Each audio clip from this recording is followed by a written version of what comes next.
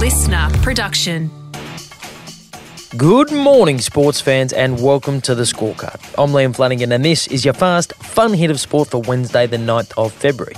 Today, some stratospheric level cheekiness by Red Bull's Formula One boss, a current player finally speaks glowingly of Justin Langer, and the case of the COVID-dodging Cowboy. But first... After 57 long years, the Demons are premiers in 2021. The Melbourne Demons will go into the 2022 season as the defending premiers for the first time in a bloody long time. It's been so long. And while you'd think it would be all Skittles and rainbows, unfortunately, there's now a dark cloud hanging over the club. The AFL is being rocked this morning by reports the Melbourne Demons were considering sacking coach Simon Goodwin on the eve of their 2021 grand final win. A Herald Sun report claims that the D's were considering sacking their now premiership coach Simon Goodwin over accusations of workplace bullying and alleged behavioural issues that even led to AFL boss Gil McLachlan meeting with club officials to inform them that he knew for a fact that Goodwin had been drinking and gambling with his players at the Sorrento Hotel. Must be fun to drink and gamble all day. The Demons have since released a statement saying Goodwin has the club's full backing and that his denial of the workplace bullying claims is also supported by the Ds. The club will unveil its premiership banner in a round one grand final rematch against the Western Bulldogs at the MCG.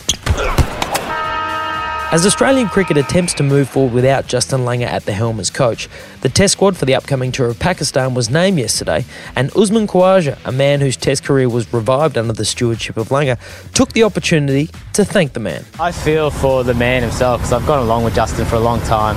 You know, I love him as a bloke. He's a legend.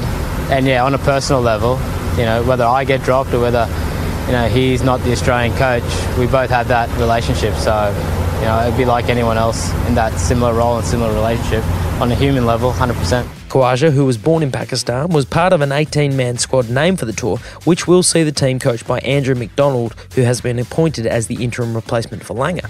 And while Khawaja will no doubt be chasing success on the subcontinent, he believes that the lasting impression of the now former coach will see the team chase success with the right attitude.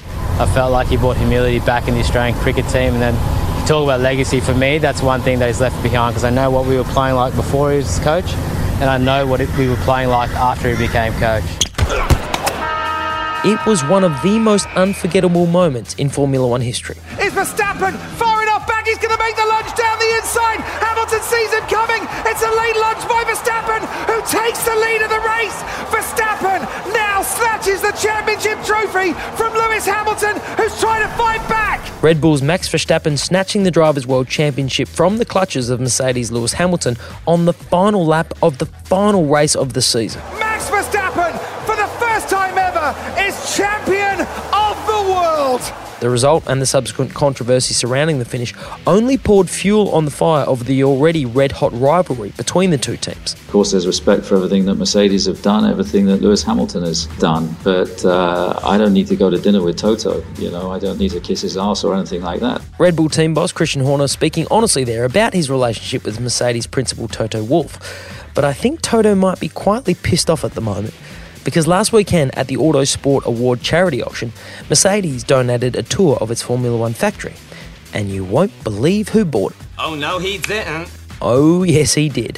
For the princely sum of £4,000, Christian Horner has purchased the right to wander the factory of his biggest rival, which will no doubt put Toto Wolff in a swell mood ahead of the new season. No thinking, no making. North Queensland Cowboy captain Jason Taumalolo is currently just under halfway through one of the richest deals in rugby league history. 10 years at an average salary per year of $1 million. And at his best, he's worth every cent. Taumalolo's got it. Here we go. Jason Taumalolo over the halfway line. The 30 strokes away. Wake him. He's pantsed him.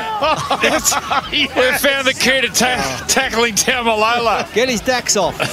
But Taumalolo is without doubt the biggest question mark for the NRL ahead of round one, because it's not exactly clear if the star forward is vaccinated.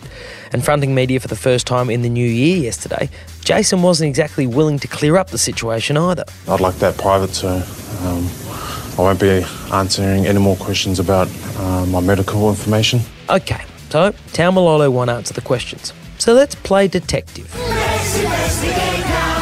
Okay, what do we know? Well, Cowboys coach Todd Payten has declared Taumalolo is available to play round 1. The Cowboys are due to play at home for the first game, and Queensland Health require that anyone entering a major sporting stadium in Queensland be fully vaccinated unless they have a medical exemption. So, if he's eligible to be picked, he must be vaccinated or have an exemption. Case closed. But Queensland Health has declared that they have no record of an NRL player seeking an exemption to the rule, which means if Taumalolo is eligible to play, he must be vaccinated. And if he's vaccinated, this question shouldn't pose a problem. For all your fans who have to be vaccinated to come and watch you play at your home ground, what do you say to them when they say transparency matters and you're the leader of the club they follow? I can't answer that, sorry. So it is with great regret that I must declare the case of the COVID-dodging Cowboy unsolvable for now. And that is your fast, fun hit of sport for Wednesday the 9th of February. I'm Liam Flanagan. Catch you tomorrow on the scorecard. Listener.